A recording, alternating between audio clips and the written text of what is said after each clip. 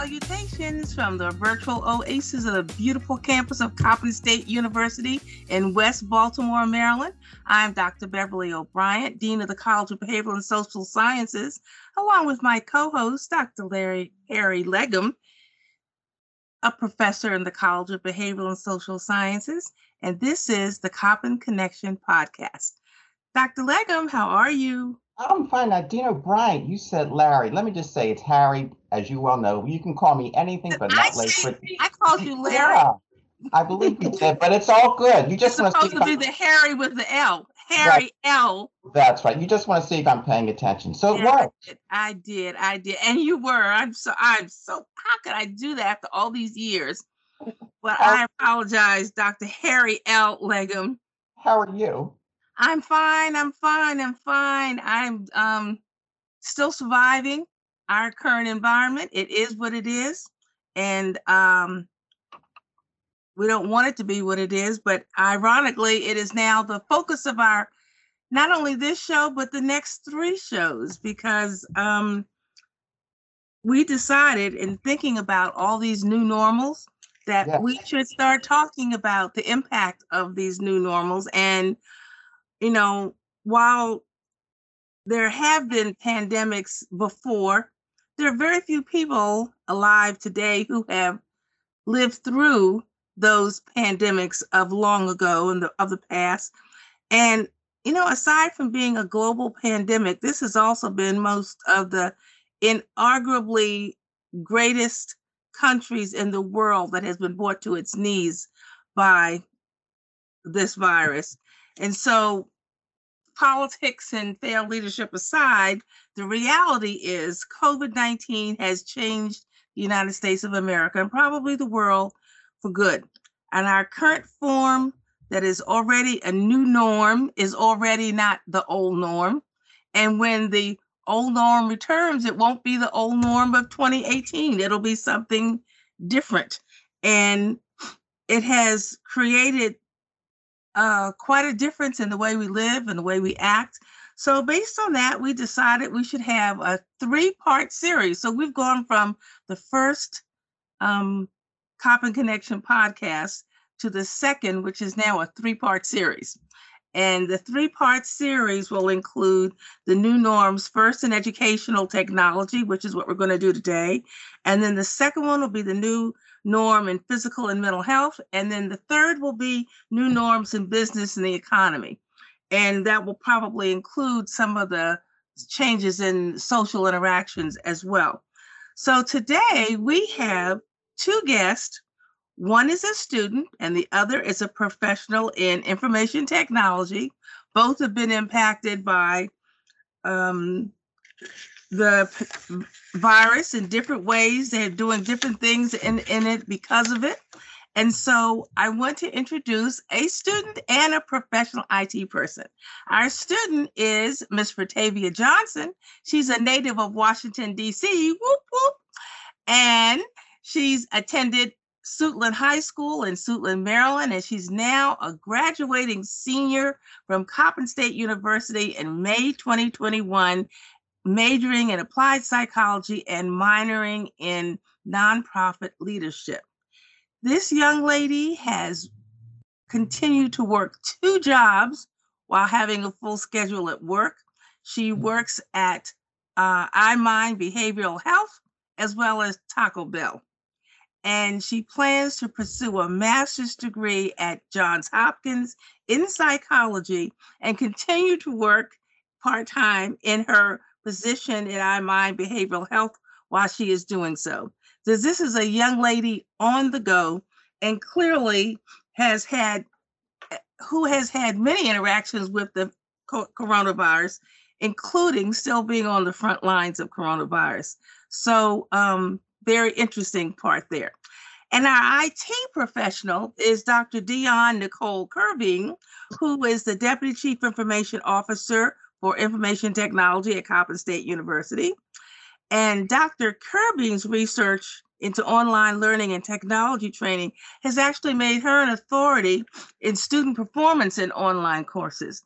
And she has noted, I saw in her research, Although online courses have been around for decades, there's still a lot of misconceptions about online education. And in her latest published research, she identified 20 techniques that faculty can use to keep effective course design online engaging for students, to improve student retention, and to ensure the mastery of learning. So she is definitely a professional we need to be talking to today about the impact of the virus on educational technology. And then as a personal side, little did I know that some 10 years ago now, when I met and subsequently admitted this young lady into the doctoral program at Bowie State University, that one day our paths would cross again as colleagues here at Coppin State University. So it is such a small world.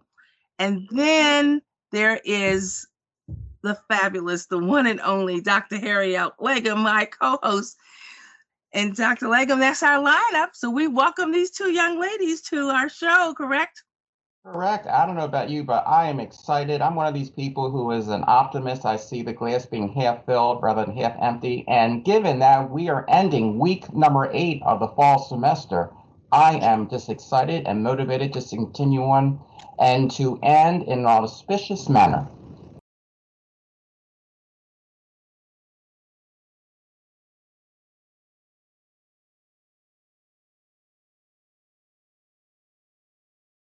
We are ready to start. And we're talking about the new normal, the new normal. So, do you think it's an accurate term or an inaccurate term? Is it fact or fiction? What is the impact on educational technology? That's what we want to talk about today. So let's start with our specialist in IT. Is the new norm, is that a good term? And is it impacting us? And what do you think about that? Well, I would say that, and first of all, thank you for having me, Dr. Bryan and Dr. Legum. It's always an honor to join you guys on this podcast. And one of the things that I would think is that just generally in life, we're always and constantly evolving. And we never would have thought that such a type of pandemic would have come in reality. This is something that we thought would be science fiction. But in that, to an extent, it's going to be multiple new normals, if we can kind of use that term. Right now, we're just in for the term new normal of understanding technology. In a couple of months, we're going to be in a totally different new normal of how do we better enhance the technology, using it from the digital divide. We still have people that are still on the wrong side of technology, that they don't have the right infrastructure, they don't have the right devices. Then we're going to kind of come back into a new norm about how do we integrate this better to have a campus experience with our technology. So it's going to constantly be a new normal with technology. And one thing that COVID did, which is in a sense a silver lining, it became an accelerator of having people use technology in ways we have been trying to get people to do it for years. This is not the disruptive piece that we needed to have, a disruptive innovation, but it was a disruption that we needed to get people to see how technology can be beneficial, how it's supportive in all areas. And what we're hoping is that once the next cycle of new normal comes, people will not revert to the old normal of going back to paper, going back to manual, going back to analog, but to continue to be able to communicate, to have meetings, to use technology in more meaningful and deeper ways. I agree that this is clearly a new normal. I don't foresee us ever going back to what the old normal was. I don't even think it's practical for those who may not even like technology to assume that things are going to go back the way they were. Certainly our work lives are going to change. Things that we said we couldn't do online before, we turned around and did on a dime in March 2020. So I don't know how we would assume that we're actually just going to totally go back. It's always going to be an evolving process, but that evolvement is always going to be changing for a different level of technology. Rataveia, I'm sorry, go ahead. No, absolutely. I'll turn this to Ms. Johnson. I was going to ask you, how has this impacted you? I mean, you're one, a student, and two, an employee in two positions. You work in the daytime in a mental health facility, and you're working at night in a service facility, and going to school. How has this impacted you? Hello, everybody. I'm Rataveia Johnson, and thanks again for having me. I would say being in school, working two jobs, and also like being a senior and being in the pandemic, it has been like it has grown me in an area in which I never thought I can grow before. Like sometimes you gotta get out of that comfort zone so you Mm-hmm. can learn more about yourself. And during this pandemic, it has really opened me up to see like reality. Like one day you can be just face to face in class, and then the next minute you can be packed. Because I was staying on campus, you could be packing your stuff, going home, and having to do everything virtual without a choice or option. So it allowed me to see that I gotta think outside the box and not just stay within that comfort zone to allow myself to be open to different alternatives. And also while working in the pandemic, it allowed me to just see that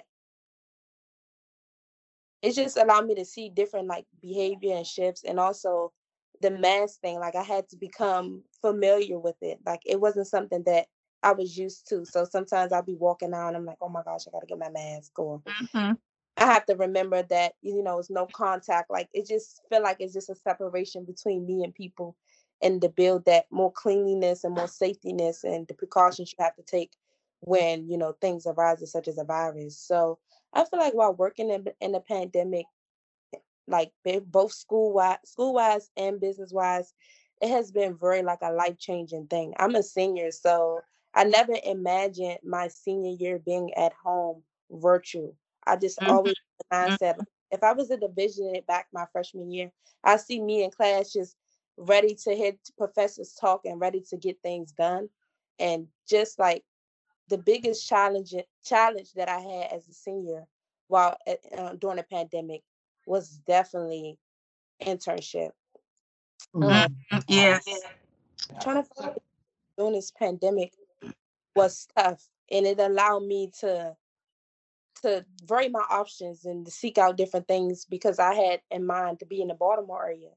But being as though I had to be home because, with certain limitations with on campus, I used to be a residential assistant, but I had dropped from that position because I no longer wanted to do residential assistant. I was Mm-hmm. about that. And then also, I was a teacher assistant for the psych department. So it just was like I had a lot of things that I had to like draw myself away from.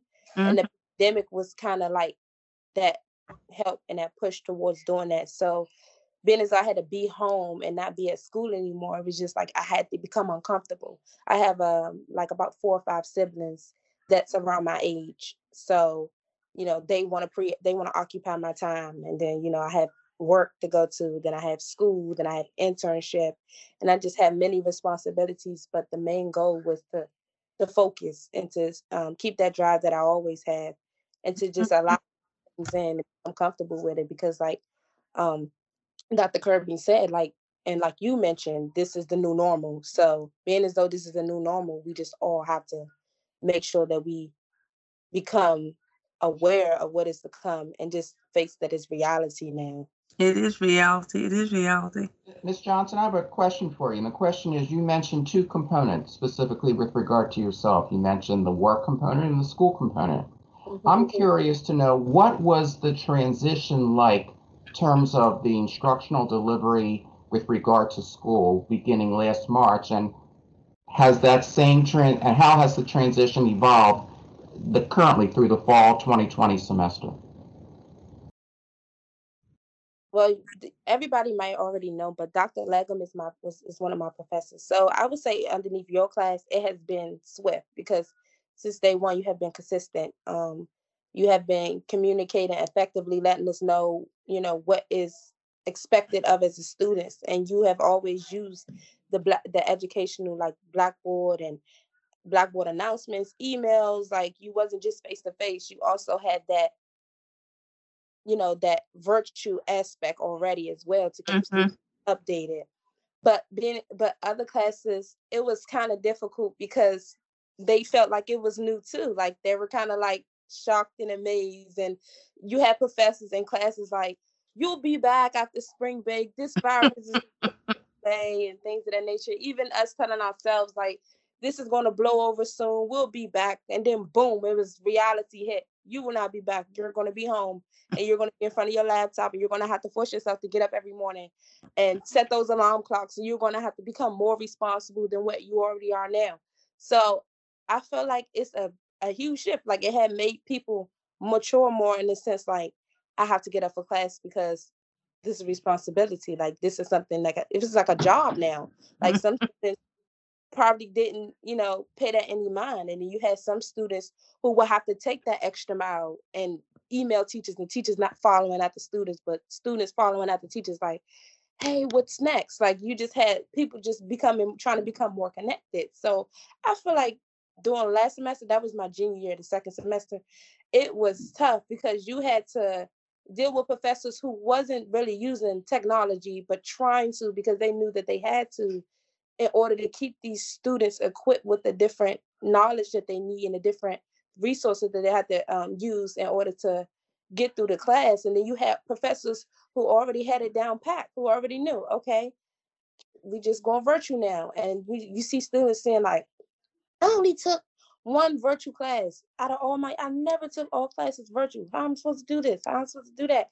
So I feel like it's a big change because now that we have already got it down packed from last semester, students already got it in their mind, like, okay, it may be a little difficult because you still like in shock still, like really everything online.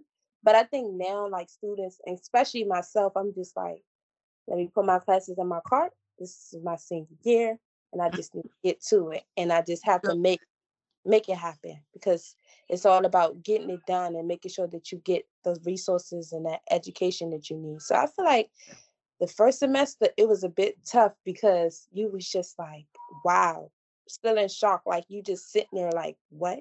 Are you serious? And then you had students like me who stayed on campus whose stuff was still in the dorm, but wasn't in the dorm because had to wait to release things. So you just back and forth. Like everything was very different. It was very different. Like my things are at school, but I'm at home. When is this? Da da da. But now, like I feel like people are more comfortable because they're at home with their stuff. They know what is expected of them.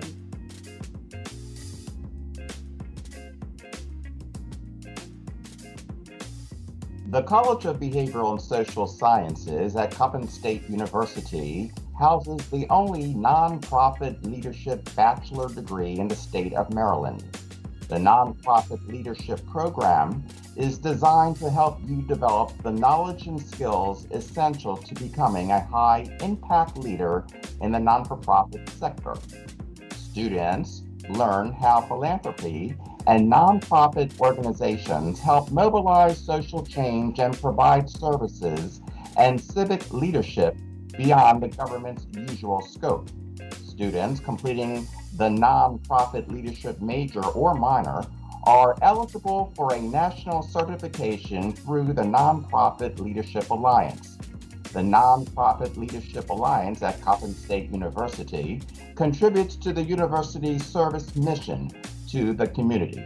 Coppin State University endeavors to serve the community by providing various learning venues whereby students and graduates may make significant contributions to the improvement of conditions affecting the inner city and the society at large. For more information, contact the Nonprofit Leadership Program Coordinator, Ms. Kenyel Pearl, at 410-951-3522. Dr. Curbeam, talk about what is expected of them. What are some of the things that, I mean, there is still a divide. Sometimes it's a chronological divide in terms of which persons are more comfortable with technology than others. However, I will say that at Coppin, we do, all due respect to Coppin, we have an internationally renowned information technology team. And so we have been very fortunate. And I do know that once that was Tegrity, now that is Panopto, took me a minute to figure out how to say Panopto, but I get that. But we do really have some phenomenal technology, and we have some wonderful people who teach it. And I do know that all of the faculty at College of Behavioral and Social Sciences, as well as across the university, were taking courses that were being either as refreshers or new courses the entire spring break into spring. And then those courses were offered all spring semester, all through the summer. We've had to learn everything from course delivery to signing a piece of paper because everything was virtual. And so tell me what it's been like and what are the types of things that are happening relative to educational technology and how it's being delivered to the people who have to use it. Okay. Well, one thing that I think what was exceptional about Coppin that made it a lot easier to quickly pivot on a dime compared to other institutions is one, we already had a good cadre of faculty that were using the technology prior to the pandemic. And so for them, as Ms. Johnson mentioned, they were able just to kind of quickly flip and quickly help their colleagues. And secondly, from a university standpoint, we had all of the infrastructure already available in terms of the educational technology, the Wi-Fi access, the virtual private network, VPN, which allows people to log in remotely, the ability to digitally sign documents, all of that was there.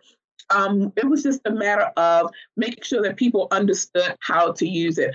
Our game plan at the beginning, and when I say we literally probably worked 24 hours a day, we probably worked 24 hours a day, not just me, but the whole entire IT team.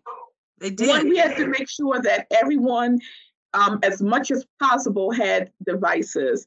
So to the extent that we could, we had some older devices that were available. We fine-tuned them, and we gave them out to those who needed to telework that indicated they did not have devices. From a student perspective, we have ramped up our laptop ownership program. We had 160 some students to apply for our laptop ownership program. And what that is, that we provide a grant, we supplement up to 50% of the cost of a device, and the students will pay the other 50%. The amount that we supplement is based upon the estimated family contribution, which is derived through their FAFSA application. So if they have a 0 estimated family contribution, we will supplement 50%, and then it goes downward on a sliding scale. Mm-hmm. Another thing that we provided that was helping, as you mentioned, Dr. Bryant, was the different workshops. We have a learning community that we do in Microsoft Teams that allow faculty to help each other. If they have a question or they just need to kind of converse or get ideas, they can help support one another through learning communities. And also we had virtual office hours, which were made available both to students and to faculty members, because we recognized for students that, kind of boxing them into a 9-to-5 time was not always acceptable or doable. In Ms. Johnson's case, if she works 2 jobs and is going to school, she may not be able to come to an office hour at 12 noon. So we have them at different times throughout the day.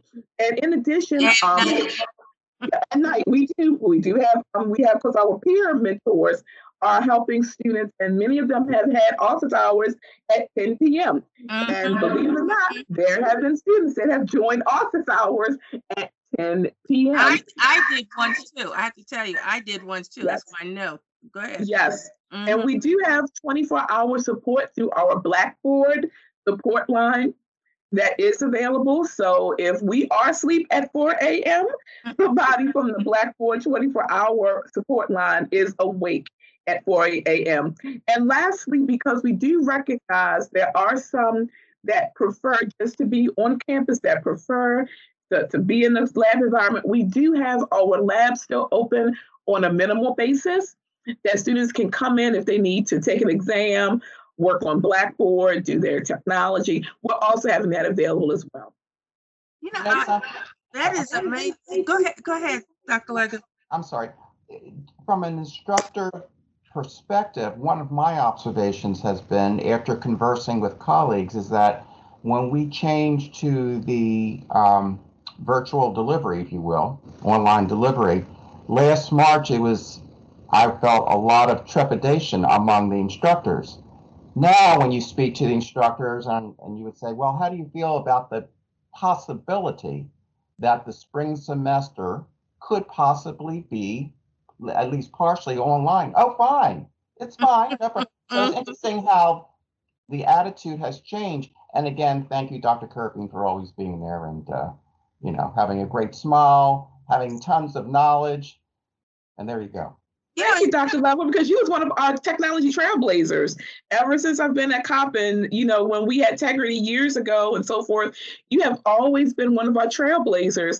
But you just hit the nail on the head. A lot of people never migrated to technology because of the fear of the unknown, the fear of looking stupid. If I do something wrong, will my computer blow up? But now they had that, choice. And then once you kind of, stuck your toe in there, and it's like, oh, okay, you kind of went a little further. Then you kind of ease into it, like, okay, it's not that bad. And the reality is that everyone will have a tech challenge. I had the blue screen of death the other night on my computer, and I'm a technologist. So it comes to all of us. We just have to make sure that we don't let it stop us.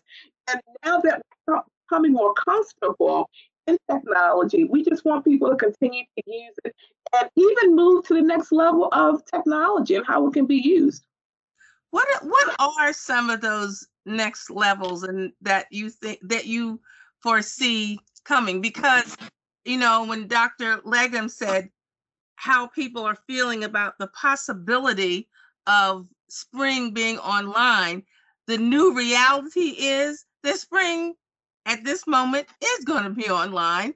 And because we do not have the capability of coming back all together, the science is not there yet. We do not have vaccines to accomplish that. And when we do, it's still going to take a while for it to become global enough that is safe.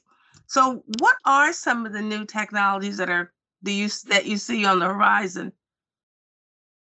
One of the things that particularly when we started pivoting, and when we start entering in technology for educational purposes, people start to tend to use it on what we call the substitutionary level, to substitute something. To go back to the days of, dare I say, the overhead projector, that I know you guys are too young to remember overhead projector, but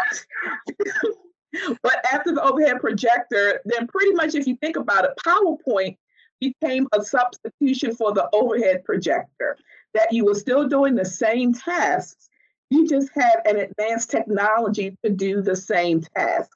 The next level is really to go into a meaningful connectivity level, not just connectivity from the perspective of connecting through the internet, but making sure that you are connecting with people, doing something visual, having even with the cameras available. That's considered a connectivity level. Using technologies such as Flipgrid, where people are able to do video chats and as a voice chats, as opposed to just text-based type of things. Using things such as virtual reality. Even though I know this is a podcast, what I'm holding up is a 3D camera.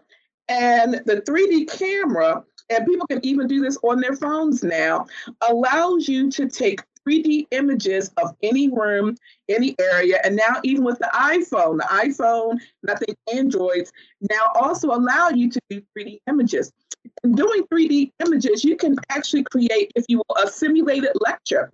Imagine if you could actually turn and see the actual experience, feel like you are actually immersed into the experience rather than just seeing a picture of this, a picture of that. So the immersive learning, artificial reality, artificial intelligence is kind of where the next thing is going to feel that connectedness. Now, if people are not ready to get there yet, It's okay. You can grow to that point. There are smaller steps that you can take. It can even be something as simple as what we call Internet of Things, integrating different technologies for solutions. For an example, a lot of people use video learning, such as YouTube and TED Talks, but that can be a very passive form of learning because you sit there, you're just watching. Eventually, a student can kind of start, doing random numbers of nodding off. But able to answer questions inside the video, maybe like every 3 to 4 minutes. That keeps the students engaged. That can be done through Panopto. That can be done through PlayPosit. Recreating and reimagining assignments. Instead of just doing a basic research paper, maybe having a student do a podcast, doing a website, doing a sway presentation. That gives a deeper connection with the content. So that's taking it from a substitutionary level to more of a connectivity level of technology use. Explain to the audience, what is Panopto and what is a sway presentation? A Panopto is what we call a lecture capture software.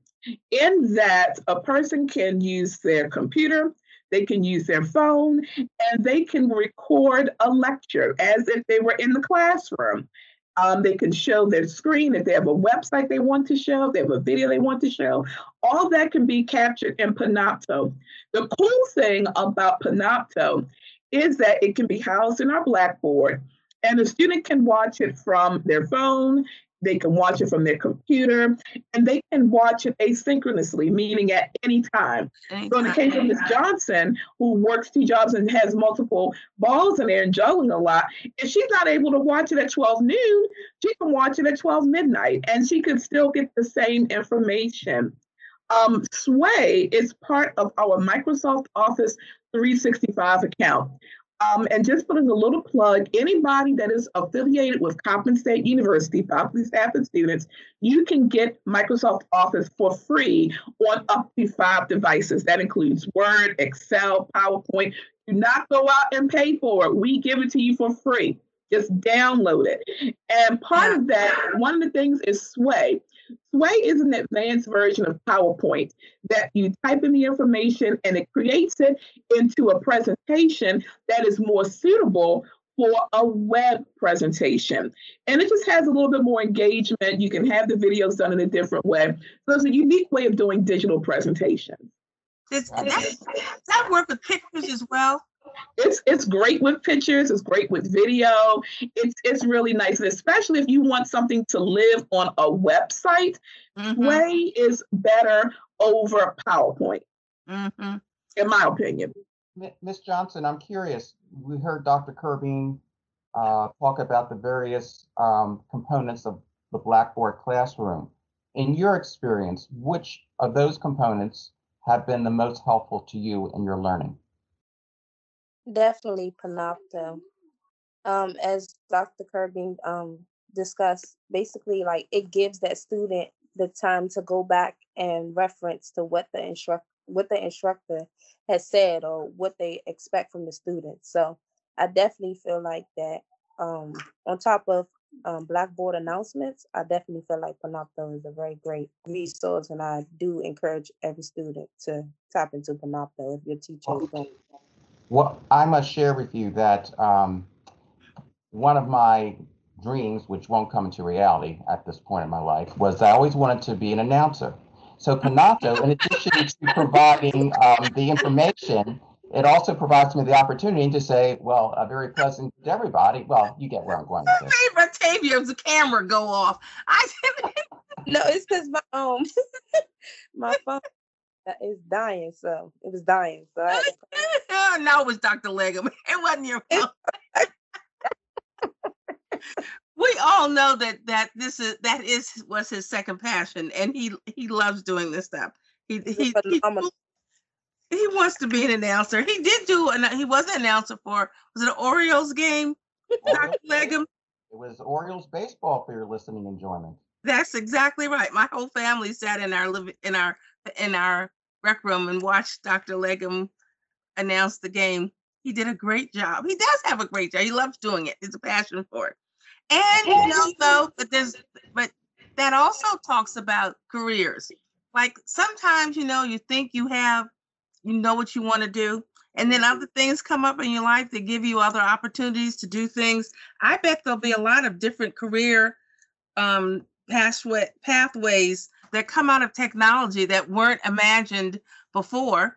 And because you just don't, you know, when those things come up, you have the opportunity to step through a window and you think that there's not something you like, and you find out there's something you can do.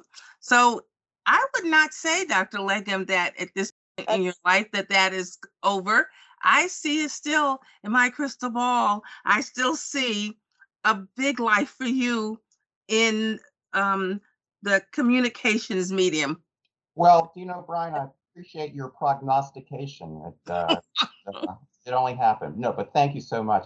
Dr. Curbeam, question for you. You know, Brian alluded to earlier about, you know, different careers. What impact do you think that this will have on short and long term on the our workforce? It's interesting. I was actually talking to a colleague of mine who has a technology company, and also just talking to another colleague of mine. With this whole pandemic, I think one thing that workplaces now also recognize is they can get talent not just from the regional area, but actually from across the world. Correct. Policies are rapidly changing. Microsoft just changed the policy to give people more of a flexible work schedule, to say that, you know, you do not have to come into the office 5 days a week, 8 hours a day, but giving the option of doing more work from home.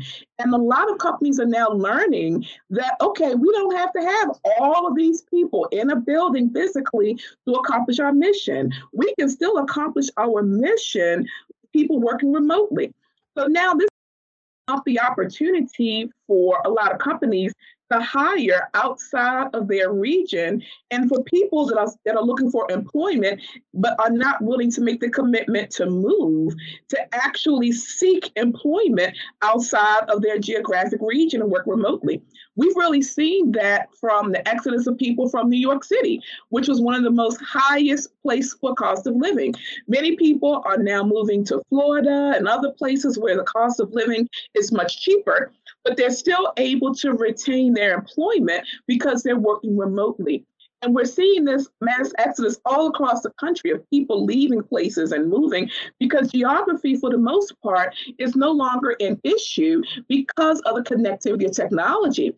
What we must make sure that we do, looking from a university side, that we prepare our students for this flattening of the career world, that knowing that they know how to use technology resources, knowing that how they know how to do virtual networking, know how to find these jobs virtually, and being able to have the proper technology so that they can take advantage of these opportunities, because these companies are paying very well, and they're just not technology companies. Many of them are also even in the mental health field, in education, even government jobs. So we have to make sure that our students are aware of these opportunities that are available and can be able to grab them when they come forward. Which goes right back to our original statement about the new normal is going to continually evolve. And there are going to be a lot of pathway jettisons off of spiking off of what we currently see. For instance, another thing that's going to happen is that people will be able to actually work a longer time, and can opt to when to retire because they can work from home, depending on the skill levels that they have. And clearly there will still be a need for some positions that will require physical presence. But think about the infrastructure of the world. How many streets have been taken care of while there's no rush hour traffic in the middle of the day? And there's a lot. There's just so much that has changed. And now when you go out, when you see all those cars out there, you wonder, where are they going? What are they doing out here?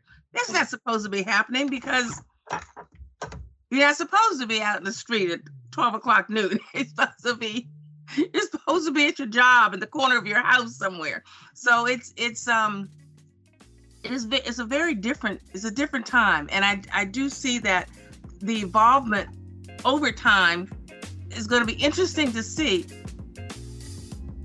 Coppin State University is launching a website redesign project.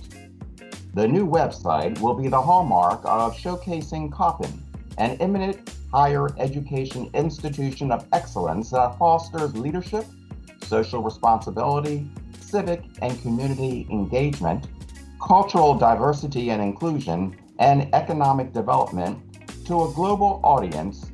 Individuals will develop a connection and affinity to the university by engaging in an inspiring, initiative, impactful, and innovative website experience. In response, individuals will be motivated to act on a number of university opportunities, leading to growth in student enrollment, improved student retention, expanded external support to the university, increased visibility and name recognition, and the attraction of higher caliber talent to the university. The website will have a flawless user experience, easy navigation, and a clear interface designed by MindGrub, an award-winning technology innovation agency. The new website is expected to launch June 2021. For more information or to stay abreast of the project status, visit https://www.coppin.edu/redesign. As I've grown up over my life, I've always used to look at science fiction movies and realize that at some point in time, those science fiction movies tend to come true. I mean, when you see some of the things that used to be science fiction that are real life now, I mean, at one point, people didn't think of going out of space was a fiction. It was not a reality. And now we're talking about other worlds that already exist out there. All these things may come to pass. And as we look at our new normal with, and you just talked about artificial intelligence, we've seen science fiction where things that were formerly done by human beings are done by machines. We're moving quickly there. And I think another good thing, if you call it that, that's come out of this is that I think sometimes we as Americans take things for granted. And so this is, in a sense, reality check. And things as basic as our own families, our close friends. And so I think now a good number of people have a different perspective and hopefully will not just assume. You know, that's a really good point. I was alluding to that in the opening when I talked about the United States being the greatest country on earth in terms of so many areas. But being great requires certain things to happen. And when those things don't happen, things change. And this has been a real awakening for so many of us. And comparatively, we're nowhere close to where we should have been or might have been had things been different. And so you're right. This has taken everyone by surprise in a lot of ways.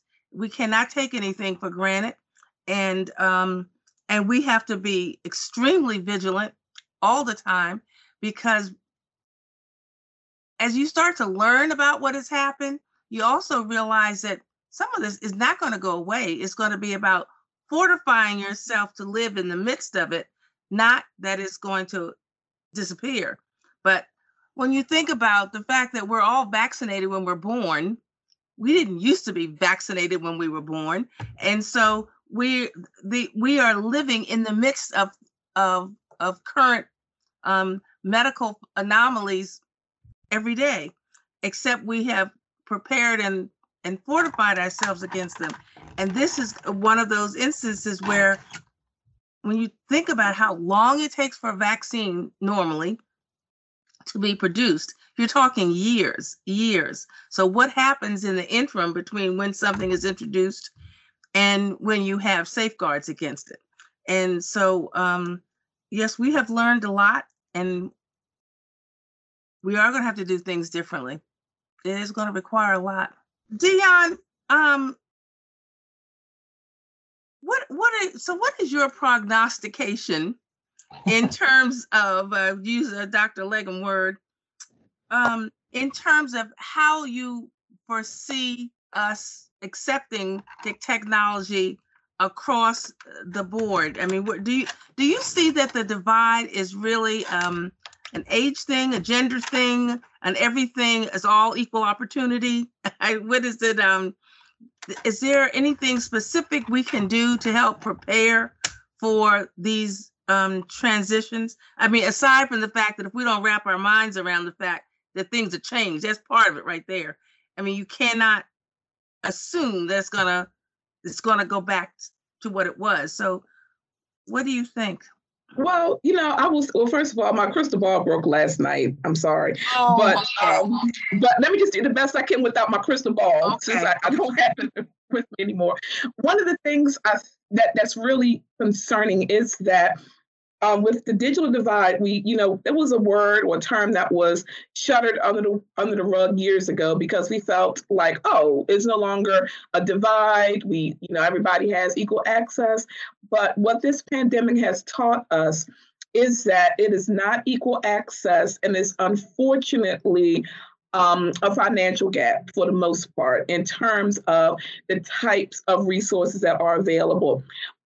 Looking at it even from not just a higher ed perspective, but from a K-12 perspective, those students who are in poor communities, versus those who are not in poor communities, they have less access to the technology. And when we look at the data that's coming out now for students that are not attending school virtually, I think that it's up to like 30% of students are not going to school regular virtually in K-12. What we're leaning to see is that many of them don't have the access. Mm-hmm. The access from a hotspot, from stable Wi-Fi connection, to a device. And even when they were trying to hand out devices, there were not enough devices for many of them to go around. And for many of them that received devices, many of them didn't have the internet capabilities to be able to connect. So there's a connectivity issue. One of the things that we really have to consider is how can we get connectivity, equal access to everyone, to those who live in poverty, for those who don't have the money to afford it, and that they don't have to go to a library. They don't have to share connectivity with 35 people on a block, and it makes their internet run slow. And what's going to happen is that, unfortunately, those people who do not have stable internet access, or their internet access is slow, or they don't have devices, they're going to once again be behind the 8 ball of the career opportunities that will come because of technology, the educational opportunities that will come, because everything is going to be transformed digitally. There's not going to be any more patients or let me come in and talk to you. I need to see you over Zoom or Teams or whatever. And if they can't connect and show their face and have an interview, they're not going to be able to be successful. So we have to really make sure that those infrastructural aspects are available to everyone across the board, regardless of their income, regardless of where they live. It is also an area in rural areas that many of them did not build the infrastructure that they can connect. So many of them are also behind the 8 ball. So that's where we have to see. And we think back when we went from analog television signals to digital television signals. Everybody assumed that, everybody has cable. That's when we realized that there was a large population of people that were still watching their big TVs, did not have cable, and many people were left behind for many years without access to television until the government provided the waivers to get the converter box to allow them to have digital conversion. We don't want to have a whole cadre of people to be left behind.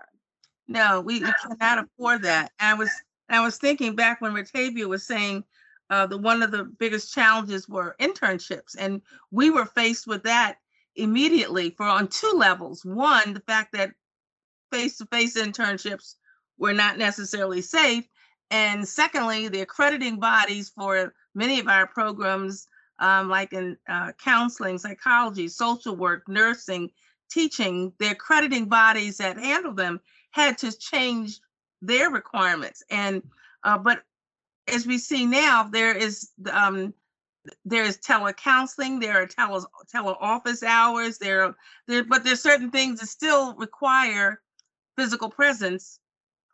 Rataveia, what did you end up doing with your internship?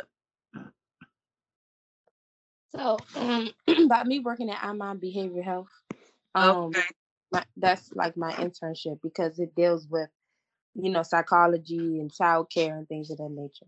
I see. Okay. It deals with like the psychology aspect, like children who are in like foster care and need that psychological help, like who suffer from psychological issues and need help in that care and stuff. So basically, I have a caseload of 10 students. Okay. Check up with them and. Well, Dr. O'Brien, I was, just thinking that as a faculty member at Coppin State University, we are very rich with regard to, thanks in part to Dr. Curbeam, that we are rich in terms of technology and the technology that we have available to offer our students. So, Rataveia, Ms. Johnson, you realize that's the first time I called you by your first name? But anyhow, Ms. Johnson,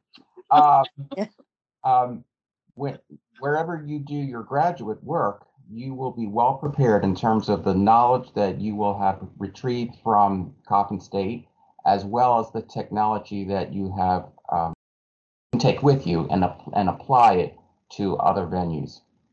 That is very true, and I think that is a great way of starting to wrap up in terms of educational technology at Coppin State University. I mean, one of the reasons we went to this podcast format and from the radio was to start highlighting with the ability to have more time to talk about some of the very specific things at Coppin State University that perhaps people don't know.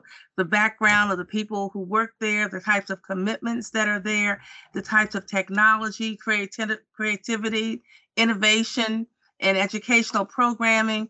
We're very fortunate in that way. And so I appreciate the opportunity to talk about this. And I'm grateful for our two guests today because I have to say, one of the other things I saw about Dionne was that she thinks that one of her responsibilities in life is to make things better for other people and to continue to teach to make things better. And so I have to say that, Dionne, you live up to your mantra.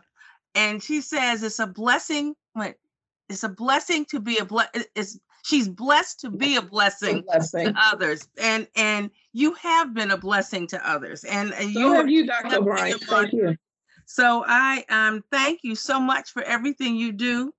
And Rataveia, I can't just tell you how proud we are of you. You are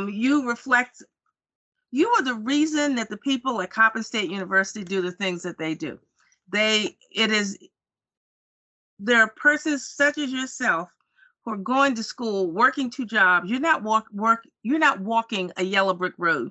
You are clearly having to work for everything that you do. And you are coming out to be just an absolutely lovely young person who has a road ahead of you that it will be beaming, and it will be gilded in some type of gold somewhere along the way, because you have put in the work to get yourself there.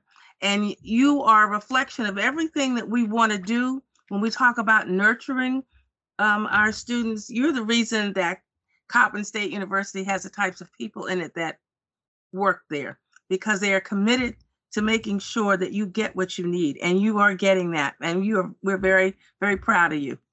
So with that, Dr. Legum, I think that this concludes part one of our series, Normal and Educational Technology. And the next time we'll be talking about physical and mental health in the new norm.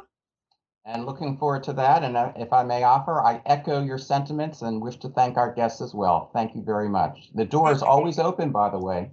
Always open, always open. So thank you for having me. Appreciate it. Thank you. Well, we are so glad that you were here.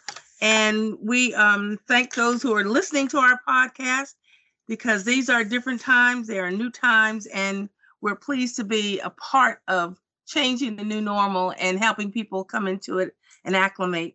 So for those persons who are also thinking about changing their lives in any way possible, we hope that you will consider Coppin State University as a place to enhance your abilities and your educational acumen.